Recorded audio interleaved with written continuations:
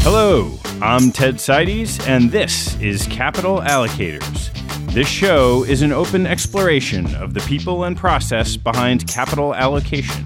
Through conversations with leaders in the money game, we learn how these holders of the keys to the kingdom allocate their time and their capital.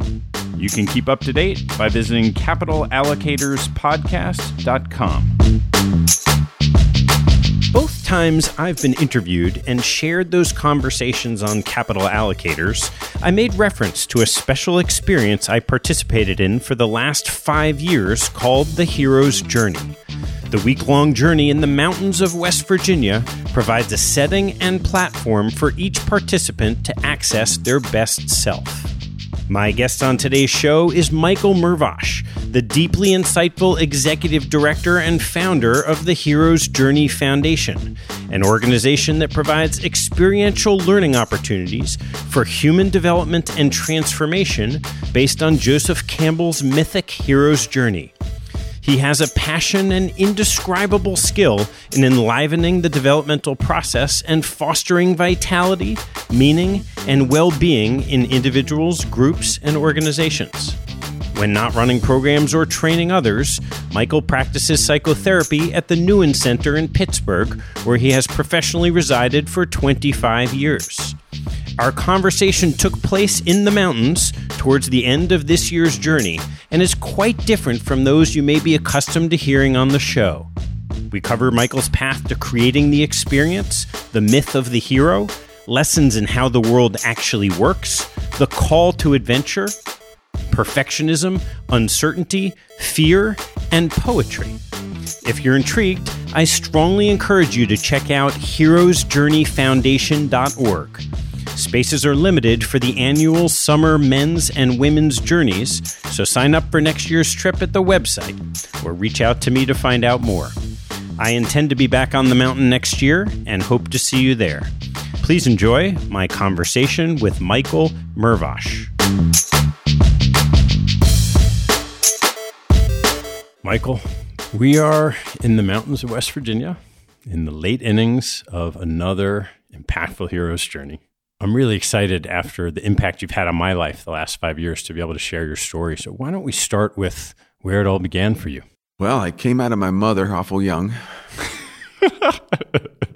in the culture of the steel mills of Pittsburgh and shaped by that blue-collar world of smoke and fire and steel and forging out a living and grinding out a life with being given just the right amount of things to keep me going and deprived of the right amount of things to keep me unfed and denied enough to make me search.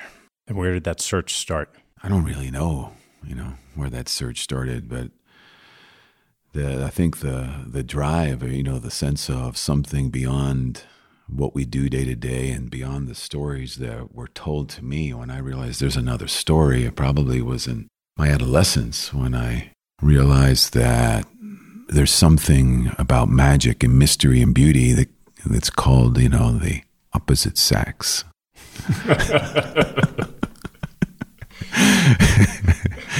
A worthy God as any, and nature. I had the fortune of being part of a youth group that would go on retreats, and a man who, to this day, I stay close to, who took me along and bailed me out of trouble and looked after me and in his own unaware way helped me navigate the world beyond my immediate family, which is, the first threshold is how does the world find you and meet you beyond your parents? And many of us don't make it that far, really. Yeah. What formative experience led you to realize that you had the ability to steer the life in the direction you wanted? You're assuming I have that ability. One day, maybe. Well, see, I used to think I was steering, and I steered my life exactly how I was trained to steer. I learned how to drive well. I know how to take hold of the wheel.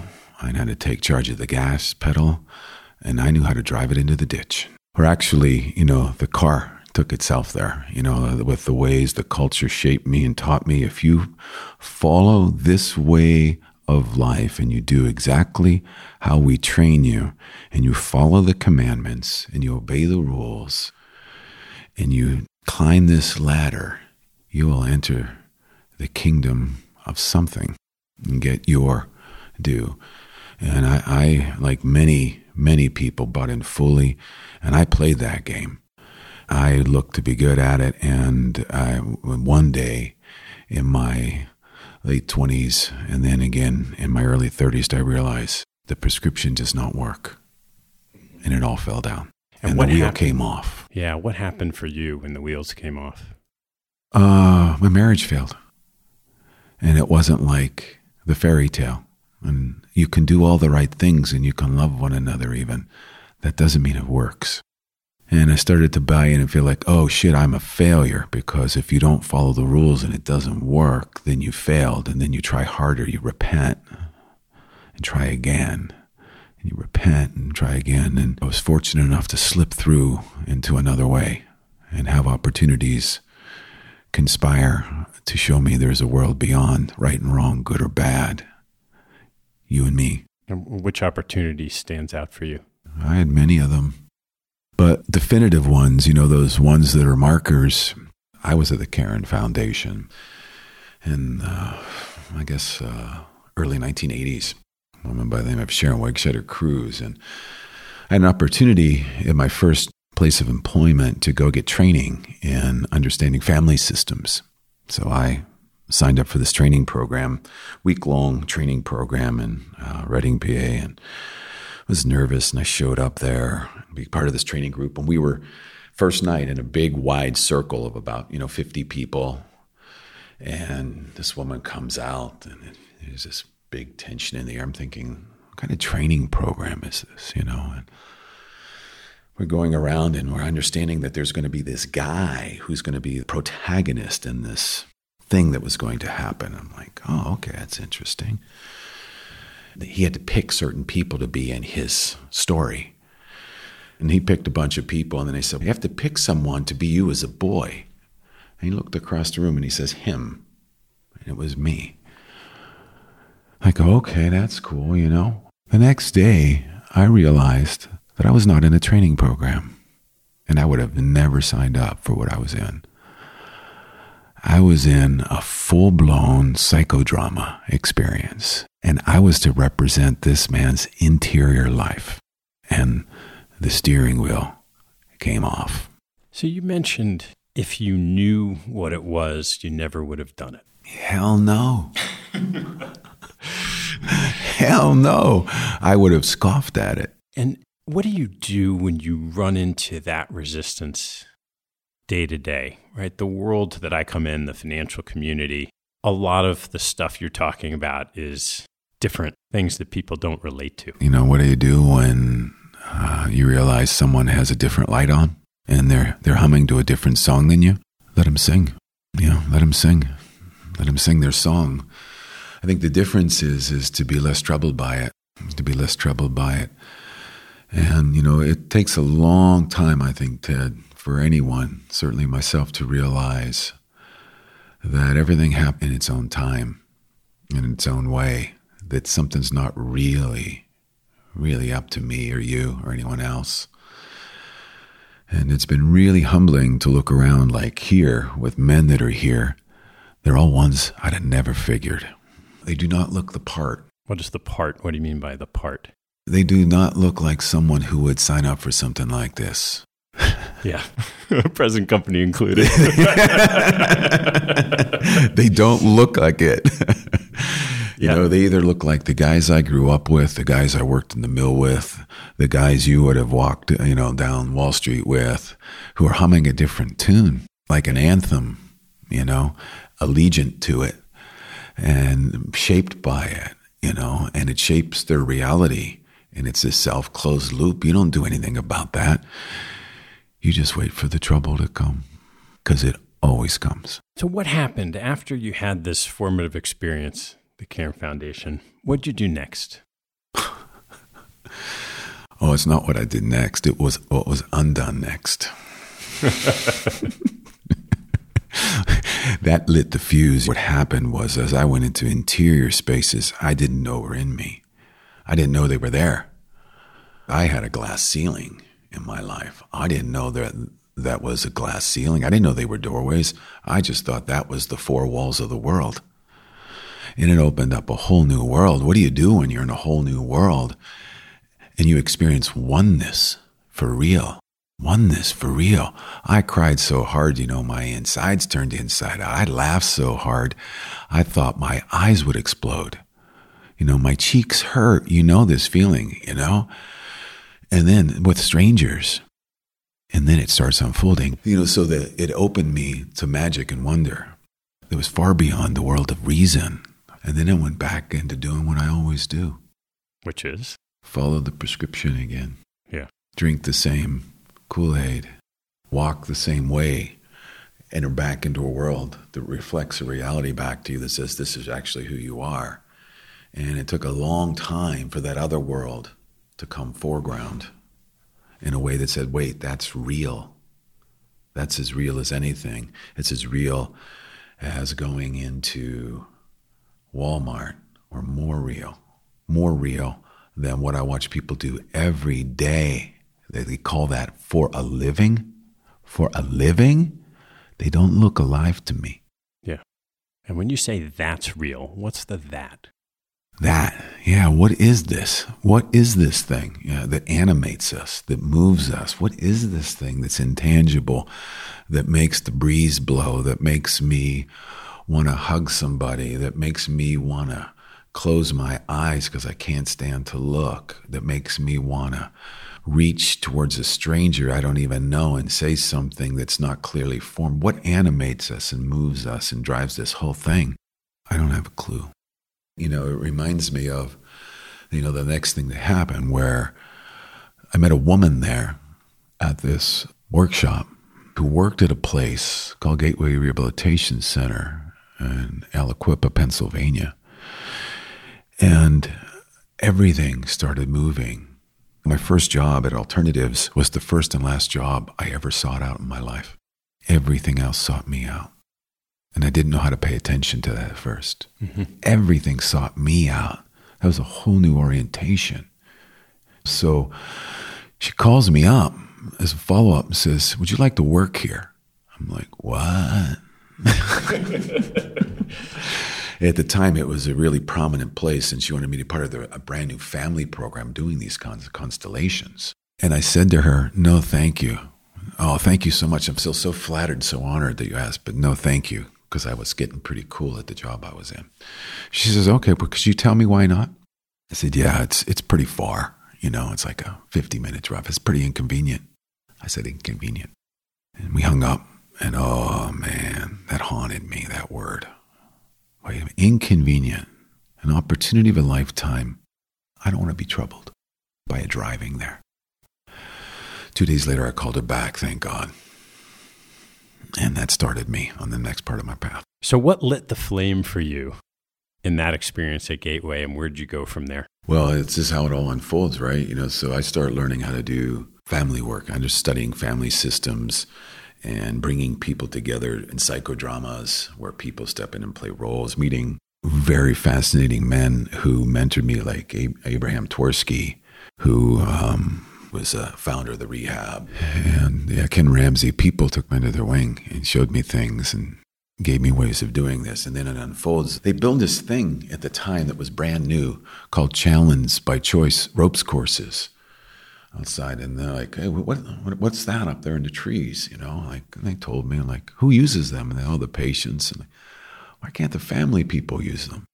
In fact, why can't I use them when we're not working? And we started doing work up in the air. And so that created a deeper sense of like stuff being in your, a living being in your body, where life is in the body and not just in our heads. And that showed me another world. How did you create this experience called the Hero's Journey? I know, right? How did this happen? you use language that keeps saying like how I did something, It's like, and the question keeps is like, well, then how did this keep happening? And, then the next thing, these are all things that happen. I'm reading a man by the name of Joseph Campbell. And it was like one of those things where the words jumped off the page. I wasn't just reading like on flat paper, but something was being transmitted in what I was reading. And I remember this one time we're meeting, there's this thing called the zeal of eternity that longs for incarnation in space and time. I'm like, what the does that mean? Like, what? Like, that makes no sense, like the zeal. But my body and something in my psyche is animating the zeal of eternity for incarnation in time. I didn't know that was my job description. I never knew that. But now I know that's my job description. That's what I do for a living. That's what I do for a living. I do that for aliveness, to become the zeal of eternity. The way something just has this passionate zeal that lives outside of time, that wants to incarnate into one thing it doesn't have, which is form. And so that started it. And I got whole in, that took me down like, who's this Campbell dude? Another rabbit hole, another facet on the diamond, ropes courses, family systems theory, religion, all these different variables, rehabilitation. What the hell does that mean? And it, from there. Yeah. This Campbell dude. Some people might have heard of this movie called Star Wars. What was it about Campbell that influenced that film? Well, George Lucas was a fan of Campbell. And, he absorbed the myth, this whole sense that, myth is something culturally very misunderstood. We tend to call myths lies. If it's a myth, it's sort of a legend that's not true because you can't actually process it with a linear mind. So a linear mind takes a myth and says, oh, that's a lie. It's just a myth. It's just a fairy tale. It's not really real. But what a myth is something that's truer than a historical fact, something more true than whatever a linear historical fact would be. I was born into existence in August of 1959, where it all began with my mother. Historical fact, but we identify with our historical facts as our reality of who we are. Yeah. And that's the trouble, and that's the limitation, and that's the glass ceiling. So what's the myth of the hero? Well, the myth of the hero used to be to become more and more, a superpower, this idea that you become larger than life and you stand among the others as an example for others to follow. And that's been a real popular myth. But as culture changes, it reshapes the myth it needs for itself. So then it creates a new myth, which is still arriving in our times. We're not there because there's no more one person that can be the hero. But the hero, I would say, is someone who's always called into unknowing, not knowing, but an unknowing, always called beyond the bounds, the rigidifying bounds of the familiar.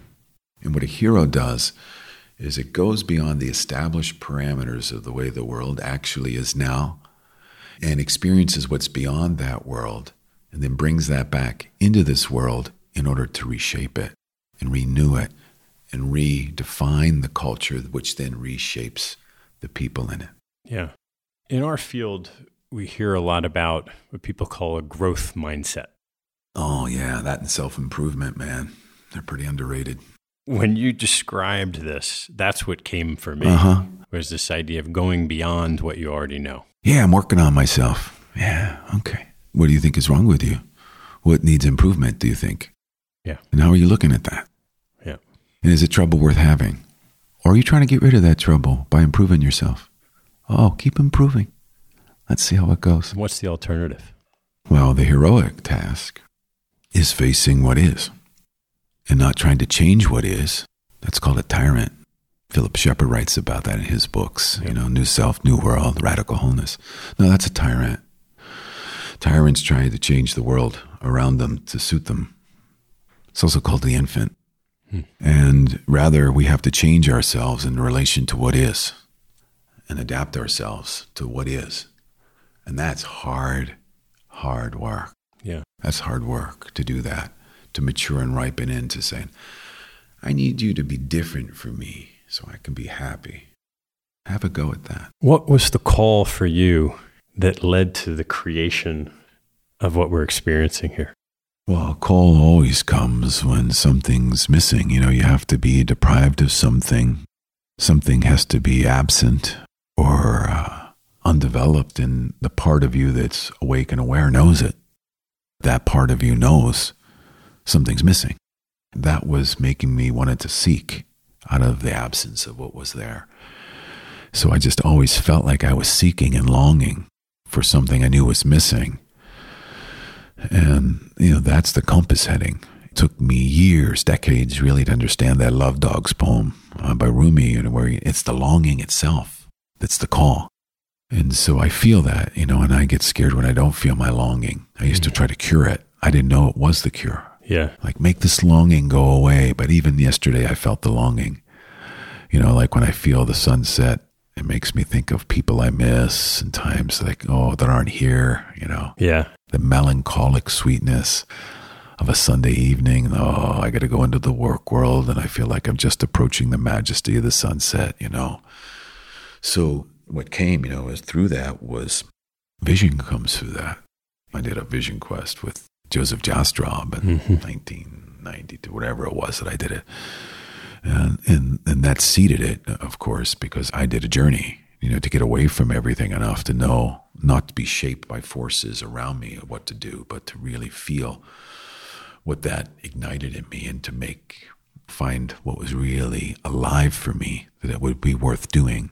Yeah. That takes a long time. Why don't you describe what it is, this journey we're on here this week? Oh, you're talking about this particular form we're in this right now? This particular form, yeah. Oh, right now we're on a mountaintop in a remote setting in the middle of a national forest in West Virginia in the United States. And we are up here to take leave of our minds, really, and our the fabric of our culture that's shaping us every day into who we are to be. And we're spending 7 days or one lifetime or eternity, whatever comes first, up here to undo the things that are called unquestioned assumptions about what is. Unquestioned and unexamined assumptions and expectations about how we believe life to be. That's not why somebody signs up. Somebody told them to come here and they don't know what the hell they did. Nobody would come here if they knew why they were coming here. Right. The same way I wouldn't have went.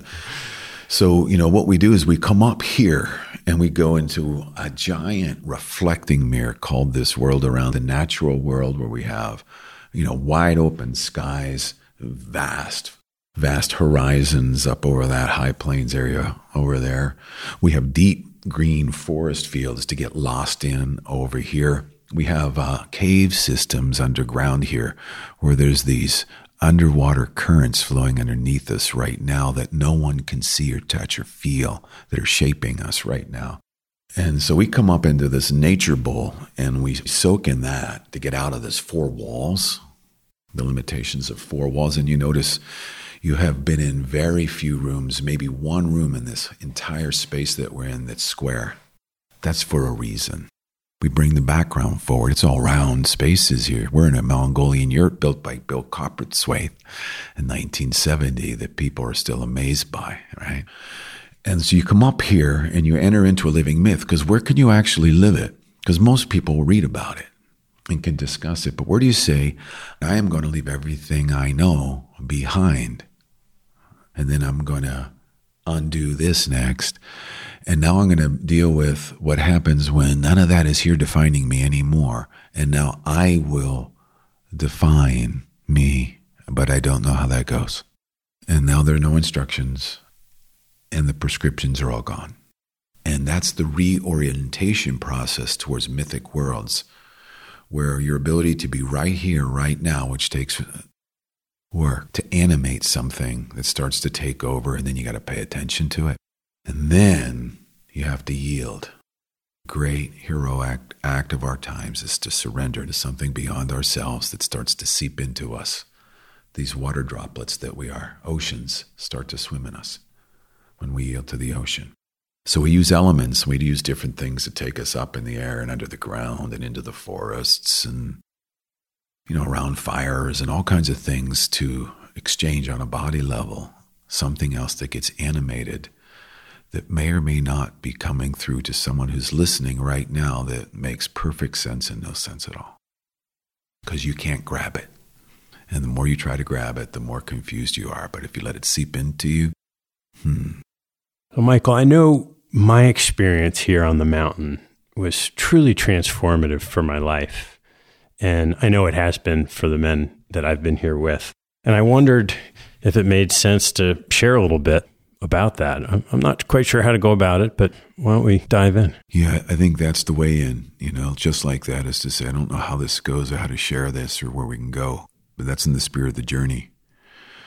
And you use two words, truly transformative, and maybe we start there, like, what's really true? What do you mean exactly for you when you say transformative? I had heard about the journey from a friend, logged it in the back of my head as, that sounds strange. Yeah, so that's the call, right? Yeah. To an adventure, right? There's someone, you hear a call, something sticks. Yeah, well, it's something stuck, but it sounded a little strange. And some years later, a lot happened in my life, and I felt the need to dive into something different, change in my life. And I remembered that, and I called him up, and he told me next to nothing. He said, "Oh, that's going on? Yeah, maybe you should go." Yeah. And, that first year on the mountain, I learned life lessons that I just didn't know where they were coming from, didn't know how. I didn't learn them along the way.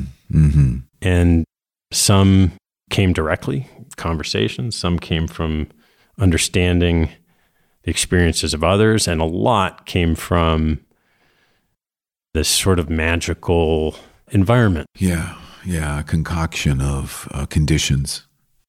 So that's how it started. Yeah. And it really transformative in the sense that I felt like maybe the colloquial way of saying it was midlife crisis, but that, of course, that's not me. Mm-hmm. There's no crisis. I'm not that guy. But midlife emergence, right? A midlife emergence. A symbol for crisis. Yeah, something needed to shift. And at that process that'll last me the rest of my life started here. So that's how it was transformative. And the other piece of it, I think, is a man in this financial world, in this society. And I was so accustomed to having to rely on myself for everything. Mm-hmm. Maybe I was conditioned that way as a kid, but I learned the power here of what you call the we instead of the I. Me too. I mean, and in ways that were very good for shaping me, I was taught to rely on myself and encouraged to, and also had to. I had to rely on myself. Some of that wasn't a choice because nobody was really there. Why? What happened for you that was the case? Adults were adults doing adult things in the adult world, and kids were just around. You didn't raise a kid. You fed a kid. You schooled a kid. You didn't raise them. You didn't cultivate a child in my blue-collar neighborhood. You kept a child, the way you keep an egg in a nest and give it the things it needs. But there was no inner world, and that wasn't a real world. And heavenly things were for the next life. So do the right thing, you'll get the reward in the next life, which never really comes in this one. When you say reliance, even if you give me your hand for a minute, and rather than rely on yourself, when you say, I lean into you and you lean into my hand and we rest in it, there's a dynamic tension we can feel, and there's an aliveness I feel now in my body. How do I give this to myself? I could do a push-up and be in the same position to give that for myself, and that's good. But this feels like a living presence, different. Yeah. Like this, we're relying on one another, which is very different than depending on you and you carrying me. So that, for me, was that transformative process. And there have been so many lessons along the way that you either hear or, I guess, feel or come to you from being here. Mm-hmm. Yeah, I think, these universal truths, about the way the world really is or how it works in this world. I think the biggest suffering that I saw even for myself this year, that I'm growing in appreciation. The deep wound a lot of us carry is nobody showed us how the world works. Sure. Like how it works. So even you think about financial investment, and I don't know how. Do you show me or do you do it for me? And how's that work? Not unlike the priests, with access to God. Yeah. Do you show me God? Or do you talk to him for me?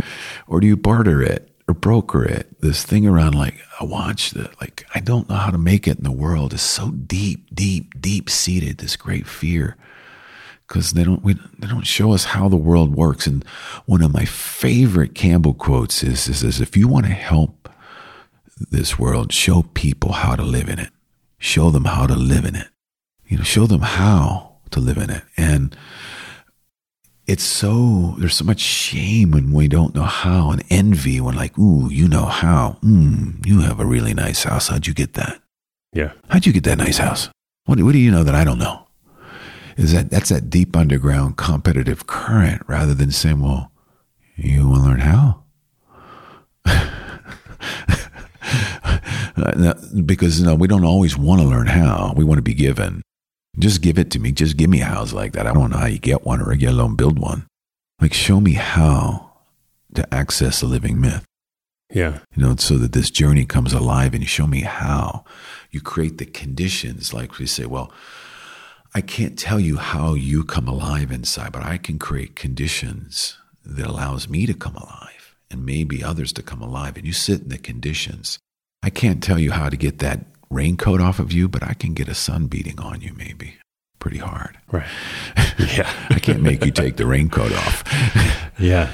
I can't make you want to reveal what's under there, but I can turn up some heat to make you want to take your shirt off. Yeah. Yeah. It's that kind of thing. We need the right conditions, but no one ever shows us how, Ted, I think. Yeah. And part of what we do is show people how. Yeah, boy, I remember you telling me a few years ago this concept that really resonated for me, which was, wow, your parents didn't have all the answers because no one told them. Mm-hmm. I think the story you told was you're walking up to a bridge to cross a river and the bridge isn't there. And you turn to your father and say, Dad, where's the bridge? And he says, what's a bridge? Yeah. What do you mean bridge? That they can't give us what they weren't given, or they went and weren't given it, and it created a hunger of them to go get it. I give some of the deeply satisfying things is learning how to give somebody what I never got. But what's really painful is watching someone try to give to someone else out of their deprivation, out of what they were never given. They compensate. All of us, when we get wounded, that wound becomes our gift, because then through that pain and wounding, I understand something. I'm awake to the world now, and I see you hurting, and I get how that goes and what you need. But if I'm wounded and don't know, I will also say, I don't want to be the wounded one. I want to be the one that helps wounded ones. Yeah. And I want to be a white knight in shining armor. And you can be my damsel in distress, and that's a match made in hell. So say that again. If you're not in touch with your wound and your deficit or your flaw, and you don't know that it's in you and active in you because you've disidentified with it, and you say, I don't want to go there anymore, and you haven't genuinely had people go there with you and help you transform it into a healed whole, you'll compensate by disidentifying. And now instead of being the wounded one, you will be the helper. What is it that brings someone here? I mean, I know what brought me here. Does someone have to have that, I had a rough patch? No. Does it have to happen that way? It doesn't have to be like that, though. You can't say you had traumatic childhood, that's why you're here. No. But, trouble always comes. There's this interesting comparison about, where the Christian Bible has evolved. You would look at these scriptural passages that are in comparative religions. These things all line up from different cultures, right? That's what Campbell said. These myths are alive in all cultures and all times.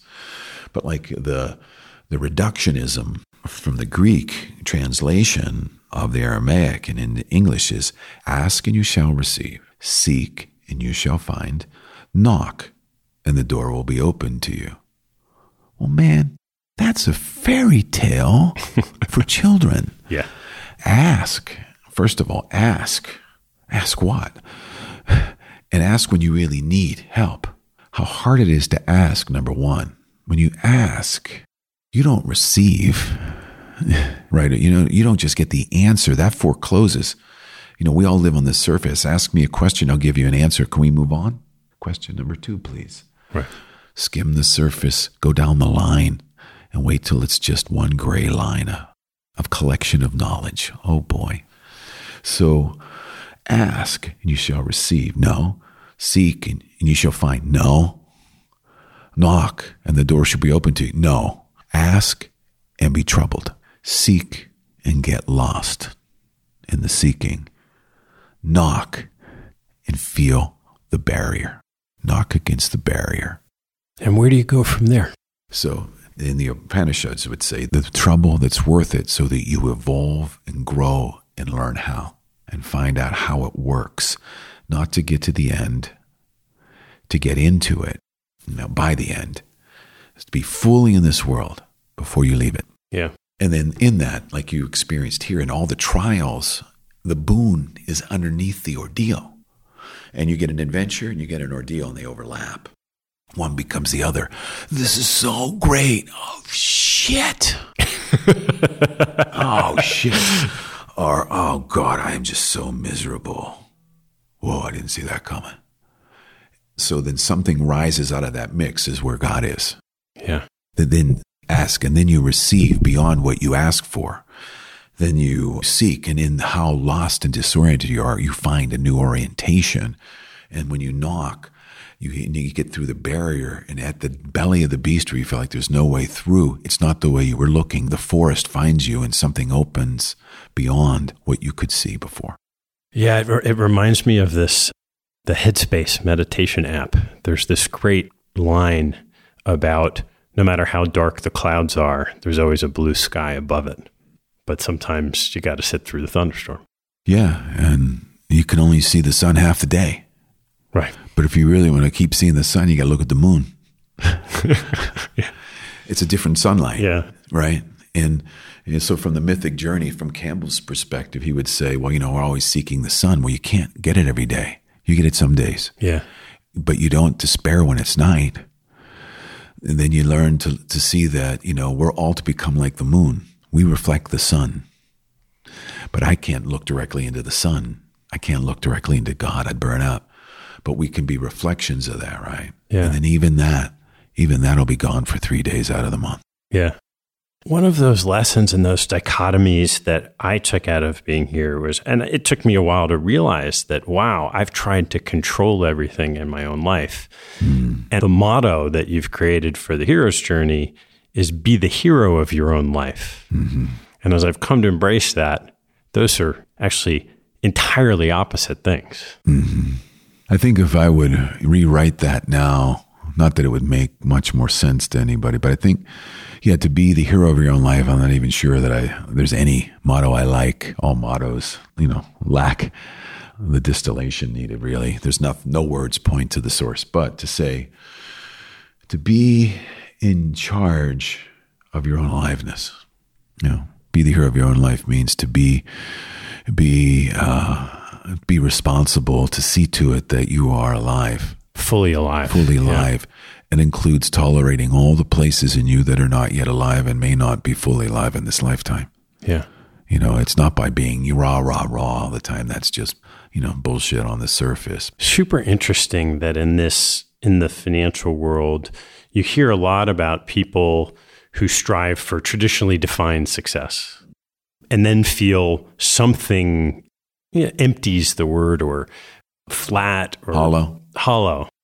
And I think that is a call for this type of adventure for sure. Yeah. People, I think, come through one or two doorways. Either everything fails or everything works. Both ways get you there. I was thinking of this earlier when you were talking. This term currency is an interesting term to me. what it means to have currency. What does it mean to be current, and to be able to obtain a currency? Any kind of valuable currency is the ability to exchange it. Not to collect it, but to exchange it.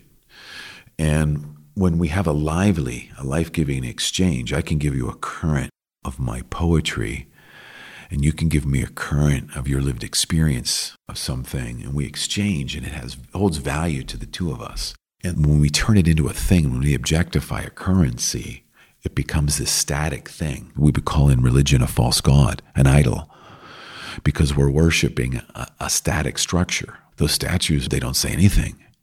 They rigidify. When you have a false idol, it rigidifies, and it's dulled. It has no life in it. So when you think of like investment, right, it's very different than paying a fee versus providing an investment that offers a yield with no guarantee. But we're all looking for the guarantee. But tell me the one with the least risk. Oh my God, yeah. Can I go that way? Well, in the end, it becomes the final danger because of the constriction. Oh, and now you've accumulated great wealth.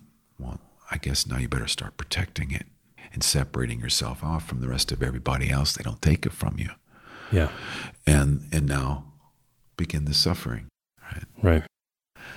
And that's why, I think, the meaning behind the Christian version of it's easier for a camel to pass through the eye of a needle than for a rich man to enter the kingdom of heaven. That's where that comes from. Yeah. Because the eye of the needle was actually a gate in Jerusalem that was a narrow gate. In order to enter the gate, you had to take all your goods off the camel to get the camel through, to get into the inner walls of the city. And so in that same way, it's what's wrong with accumulation of anything? Wealth, status, success, it's great. Enjoy it. Now, when you cling to it, you will not be able to get into the kingdom of the myth because it's here. That's where I don't want to turn this into a religious conversation, but when they say that, the kingdom of heaven is before you, but you can't see it, it's because you've overaccumulated, or you're starved, right? And you're on a survival mode, so you can't pass through the gate into the inner sanctums. I know in this, this experience, every time I've come, I never would have thought I'd be here, 5 years in a row until next year. I never thought I'd be here. 20 some years. Exactly. It's a different feeling. And then you go back. Mm-hmm. So in a couple of days, we'll go back to work and paying bills and families and kids. Yes, after Jack Kornfield says that in his mindfulness book. The book's called After the Ecstasy, the Laundry. Exactly. Yeah, that's the name of the book, right? Because they're the same. Some of us suffer from, and don't know it, from grandiose fantasies. That's not a myth. That's not unfolding a living myth. That's a dream world. And we live in dream worlds.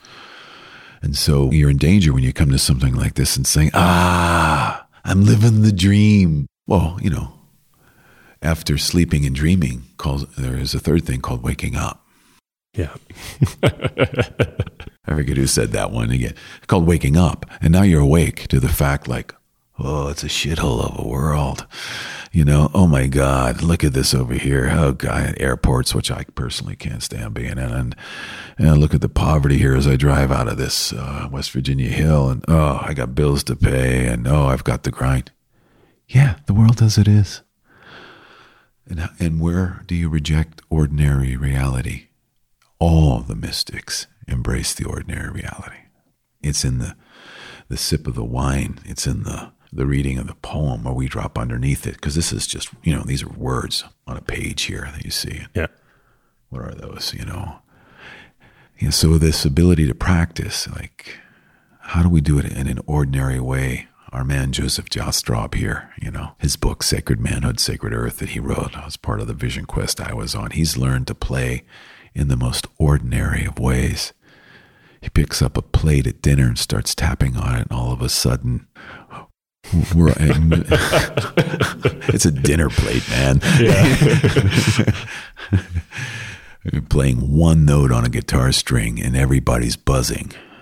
What is that? So it's that ability to have extraordinary presence and attention in the here and now moment, or realizing, that's the goal. and an ordinary conversation that you and I are having. It's an ordinary conversation. We can also take it to a different level. And so let me try to ask you some questions that might bring you there. Mm-hmm. My own experience, and I think a lot of the listeners on this show, are a certain personality type. In those four walls, type A, high achieving, financial, we know the model.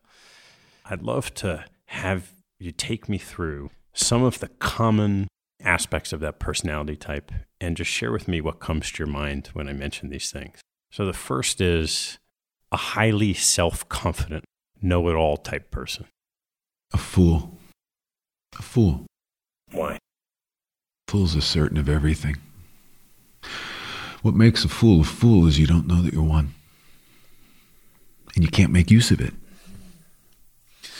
And the biggest fools are the smartest people, the brightest bulb in the room, who are seduced by their own minds into a belief that they know. And they know more than others, and they know better than others. And it's a really useful tool because they have cool things you get. You get things like money and women and power and status and prestige. Those are deep allures. But, you know, on the hero's journey myth, if we look at it through that terrain and that map, there's an interesting thing about the boon. The boon you get is commensurate, right, to the consciousness you have at the time you're gifted with something. So if I'm awake this much and you say, hey man, I got a genie, I'm going to let it out of the bottle and I'm going to give you one wish. What do you want? Someone's going to say, an ice cream cone. I really want an ice cream cone. And oh man, was that good. And you got your boon. And someone's going to say, I want a beautiful woman. Okay, now here's a beautiful woman. And you got your boon. And now the trouble begins with that. And now, you know what I want? I want status. I want to be rich. Oh, fucking A, when I'm rich. Let's give you all the money you could ever spend. That's your boon. And you get the trouble that comes with that, because it's coming. So, what do you really want? And what else is there to want besides any of those things, you know? And what do you do with it when you get it? So the fool, back to where you ask me, won't see the trouble coming, won't know what the trouble actually is, and everything will eventually burn down. How about perfectionism? The type of person feels the need for everything to be perfect. They can't bear their own imperfections, you mean? Yeah. Mm-hmm. Yeah. I just had a conversation with probably one of the smartest people I ever met in my life. This little punk is 24, and he's way, way, way smarter than me. He's got an intellect and a wit that just makes me want to drop my jaw. And he suffers from perfectionism. The reason we suffer is because he's after something that doesn't exist in nature. Yeah, so it doesn't exist. You know, an ideal is something that you strive for, but it just has no landing. You know, a beautiful woman you strive for. She's not the destination. We seek perfection like it's a destination. And it doesn't exist, but we don't know that. So we rigidify ourselves and we point ourselves like a rigid arrow aiming for something in a linear world, and we go along a timeline or a path or a ladder and we climb, and usually that's when the crisis happens. Uncertainty. We're dealing with uncertainty. Oh, again, same thing. Put it in the same category as trouble. Like, what are you supposed to do with it? Like, relate to it or conquer it? Which one you want to do? You want to conquer? Okay. Get to work, man. You're going to be busy and tired. Good luck with that. Yeah. And bitter. But, you know, the work of the hero is to embrace a relationship to uncertainty, to understand that the more you grow your capacity for uncertainty and complexity, the more you have ability to navigate terrains in whole new ways, when the uncertainty is a doorway, not a problem to be eliminated, which is, again, this unconscious wedding to an impossible task. Yeah. What about dealing with fear? I think the hardest thing about fear is when you don't understand that you're afraid. You're scared and you don't even know. I remember when I didn't even know I was afraid. I didn't know that was what fear really was. But, this lack of oxygen moving through the body, for one thing, this constriction in us, and this tightness, this holding on. But I didn't know it was a doorway. And you were asking about, these early times at Gateway. I remember the first time I was up at that ropes course, I was so afraid of fear. It was that John Kennedy quote, "The only thing to fear is fear itself," because it's a quaint cliche that's so true. And I remember being up on a catwalk, and I remember how afraid I was about being afraid. I remember starting to shake, and I was, ashamed and afraid. And then I realized, I am really afraid right now, but I wasn't afraid about it anymore. And I wasn't ashamed of it. I was just like really afraid. Like, yeah, well, you're high in the air, so you're afraid. And I didn't have some impossible task in mind anymore. And I could finally have fear live in me and not be contained in me, eating at me, or it could move through me. It's the ability to have things like any emotion move through and not just shut down or spit out, If you're on a journey and you're any kind of man on it, you pick a fear you're worthy of. And what you want is a fear that can take you somewhere. Again, the trouble is trying to get rid of trouble because you can't do it. But so much of our easy, prescriptive 4 steps to this, they're beautiful lies, beautiful, seductive, or they give you a boon that's way down here, way low on the scale. But when you choose a fear that you're worthy of, and you really get one you're worthy of, it takes you somewhere. It takes you on a journey that you would have never chosen to go on. And before you know it, you have trouble worth having. You have a challenge worth facing. You have a dilemma worth wrestling with that makes you more and brings something out of you that you didn't even know was in you. That's the function of fear. And when that happens, as you know in your own body, from your own lived experiences here, that fear turns to excitement. And that's the alchemical force. That fear is really unprocessed and unformulated excitement. Some of the things we do here, you talk a lot about the power of the we as opposed to the I. Yeah. You listen to guys here say over and over, I feel inadequate. I feel uncertain. I feel doubt. I has all those feelings all the time. And I am always going to feel inadequate. I try to get rid of inadequacy like I try to get rid of my right arm all the time. Keeps coming back. We're always inadequate because we're shooting for perfection, because we reject ordinary worlds. We don't know how to be in them and among them. We don't know how to have a base of good enough. So when I have this I, what I don't know is the I will always, always be inadequate because I is just part of something larger than I, cut off from the whole. And that's the great big myth, in my opinion, and many others who pursue this path of understanding. It's the great lie of a Western white civilized world that there actually is an I called my body here because I live in a house that gives me a lot of privacy with small, windows and shutters to blind everything that makes me feel that who I am is something cut off from everybody and everything else. And it's out there, and I exchange with that. But the sense of we, when I feel who I am beyond I is a part of a we, a relational field. Like who I am is who I am through this way of talking and looking at you right now and feeling you.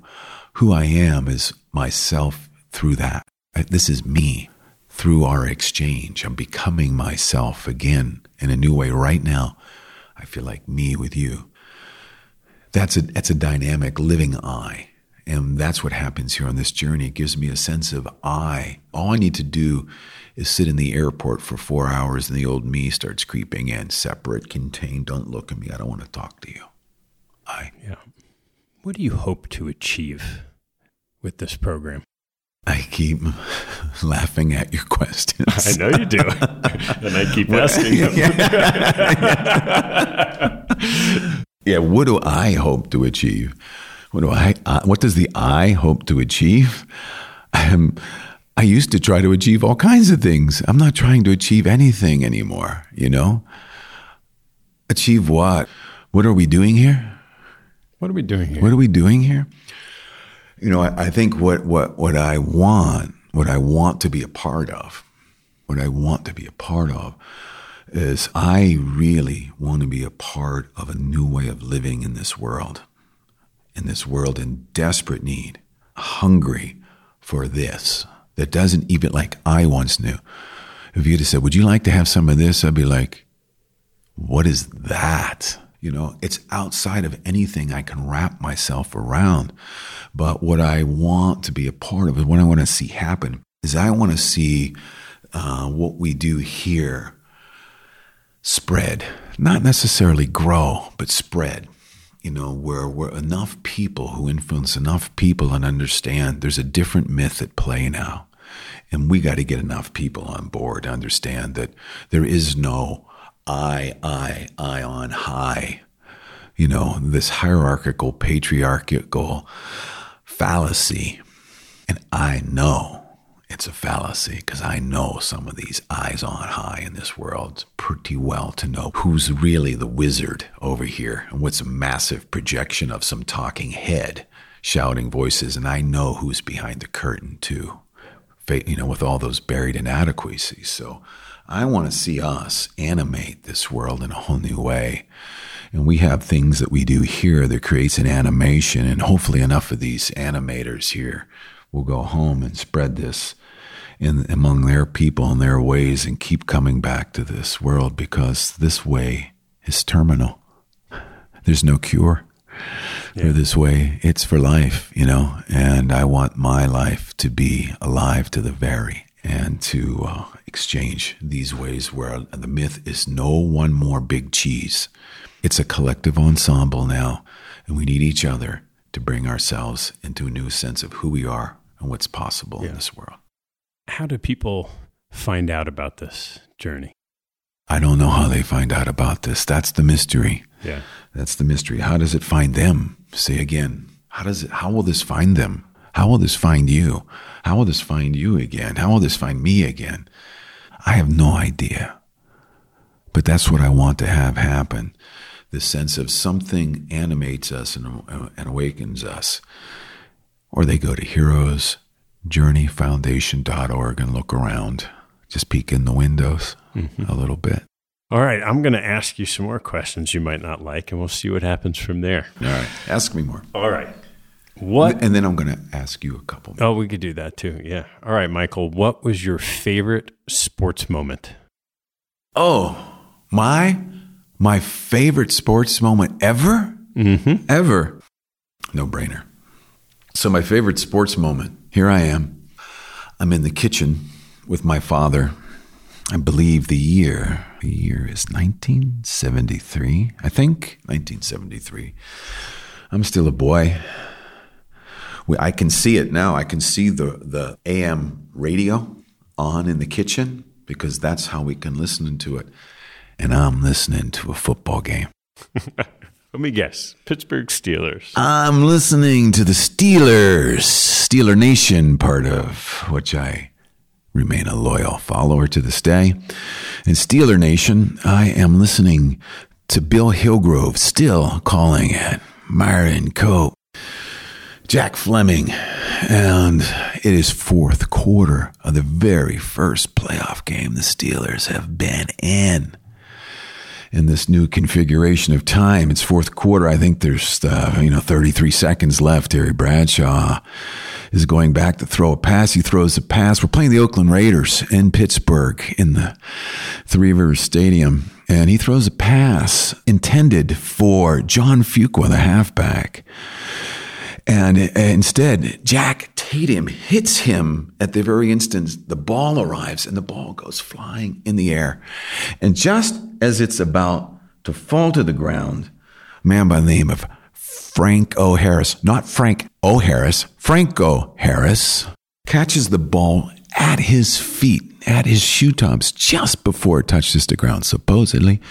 and picks it up, runs tiptoes down the sideline into the end zone for a touchdown to take the lead and win their first playoff game. Thank you for asking. The immaculate reception. The immaculate reception that if you watch on the NFL Network, the top plays ever, it might be number one. Did I embellish that a little bit? A little bit. Okay. Well done. Well done. What's your biggest pet peeve? Besides people who drive in the left lane, that's the passing lane on a highway. Why do they do that? That's the one you pass in. You don't pull up alongside the other car and just stay there and not pass them. Why create a bottleneck on a highway? I don't get it. How's that for a pet peeve? Sounds good. What's the riskiest thing you've ever done? Probably the thing I'm about to do next today. Maybe not the riskiest thing, but I use that as my compass heading. So it's not a thing. It's dialing that up and say, okay, where's the vulnerability? Where's the edge? I'll be a fool for that. Fool for love. I think, and I remember the first time I did that, I think it was when I learned how to tell a woman that I loved her deeply. And I didn't need anything back. But that's when I understood it was the speaking of it, was the empowerment. I didn't need her. I was willing to tell her without her having to love me back. What teaching from your parents has most stayed with you? My father had integrity. What does that mean to you? Taught me how to respect other people and show respect in order to get it. That you look people in the eye.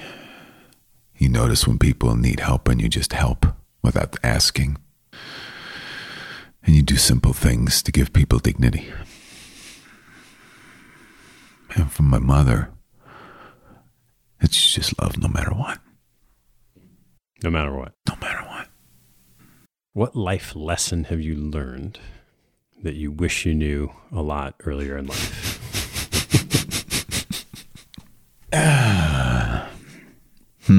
What life lesson have I learned that I wish I'd learned long before I did?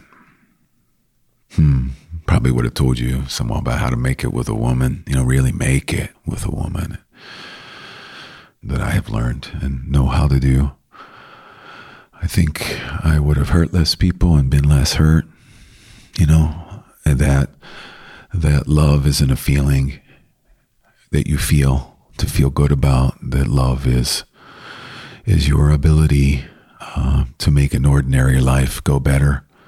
And love is the ability to withstand somebody at their ordinary worst. Their ordinary worst, and to live with it. And rather than have them eliminated in them, you live with them with it better than they live with themselves in it. And I wish I would have known, in order to make it with a woman, you have to always look for what she teaches you next. And she has to be able to teach you. And if you can't find something to learn from her, you shouldn't be with her. What is a boon? A boon is the gift you receive from the world beyond your wildest ability to imagine.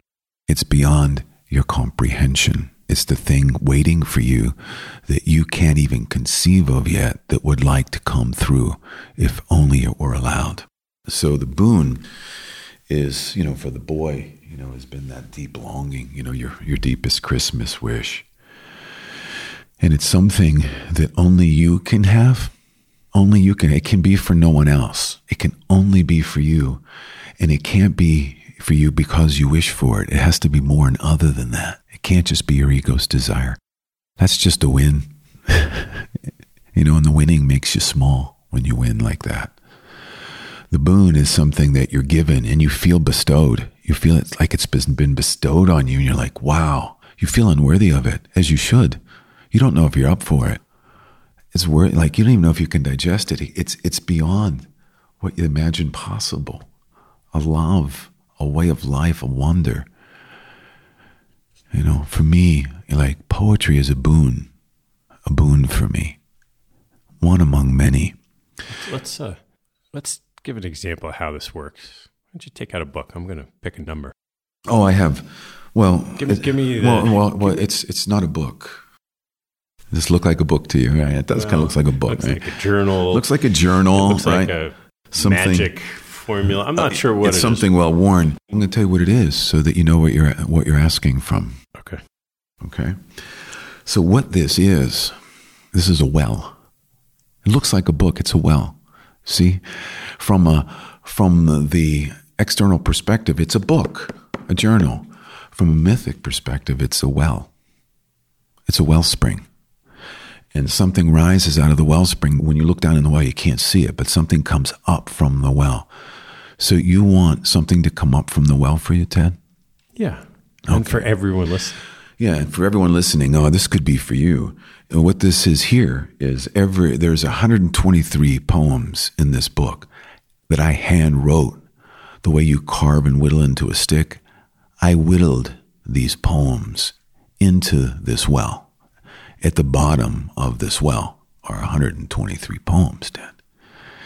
And if you would like one to rise up and greet you, you would have to dare, if you dare, to pick a number between 1 and 123. And the one that popped up for no reason at all is 77.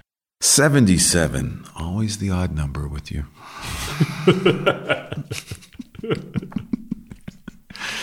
And you the pairs. That, huh? And the pairs, number 77. 77 out of 123, Ted, huh? This is a circle poem. This is a poem about the we. You picked the we body poem, Ted. No, I picked you. You picked the number. And so, for those of you listening, if you hear it with your ears, then you just looked at the menu. Maybe what you could do is just settle into your chair a little deeper. Take a breath, close your eyes even.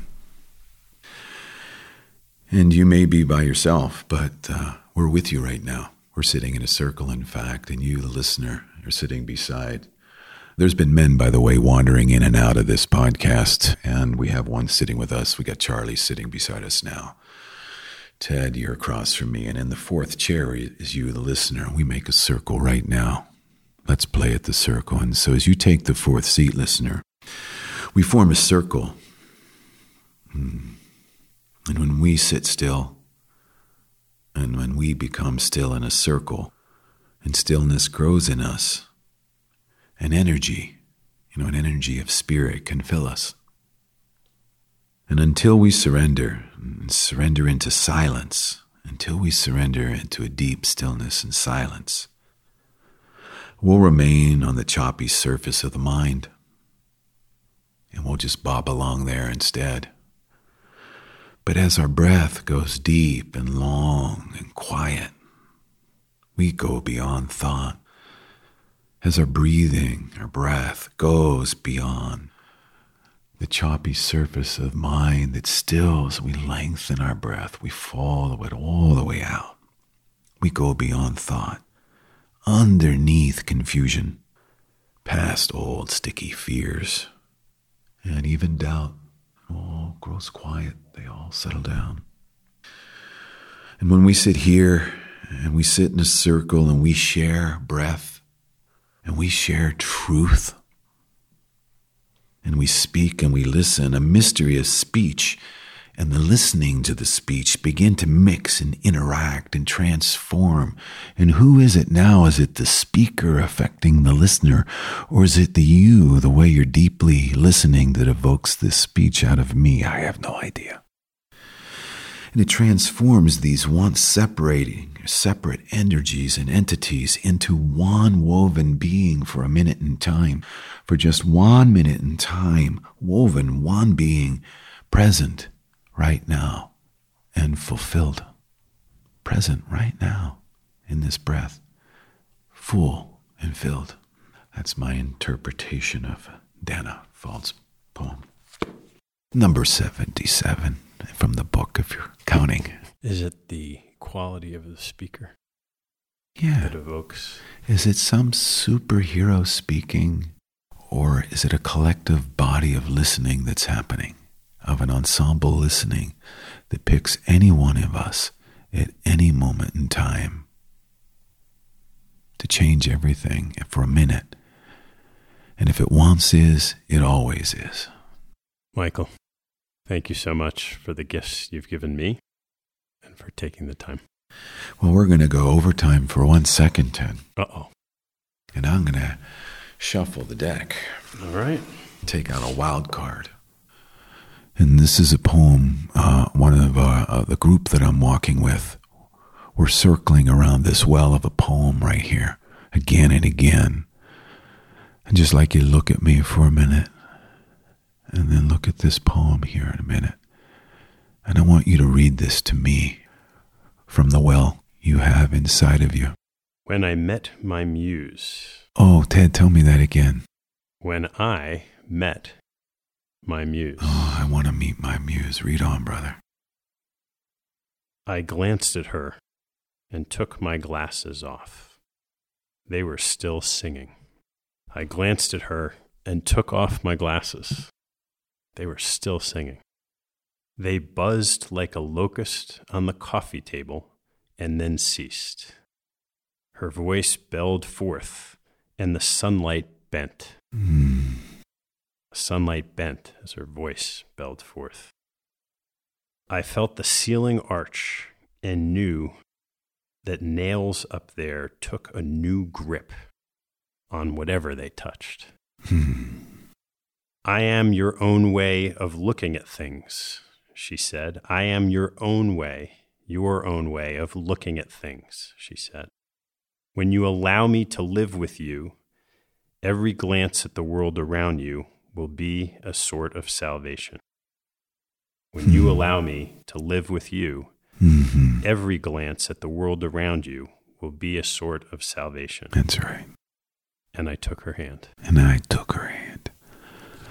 William Stafford. My man, William. And when I am your own way of looking at things, is the boon. When you merge and blend with the muse that moves through you, and every glance is a salvation. That's called a boon. Thanks for this time. Thank you.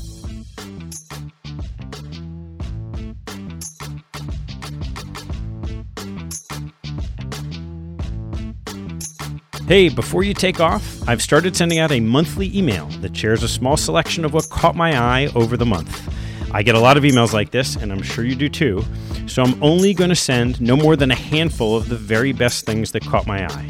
If you'd like to receive that email, hop on my website at capitalallocatorspodcast.com and join the mailing list.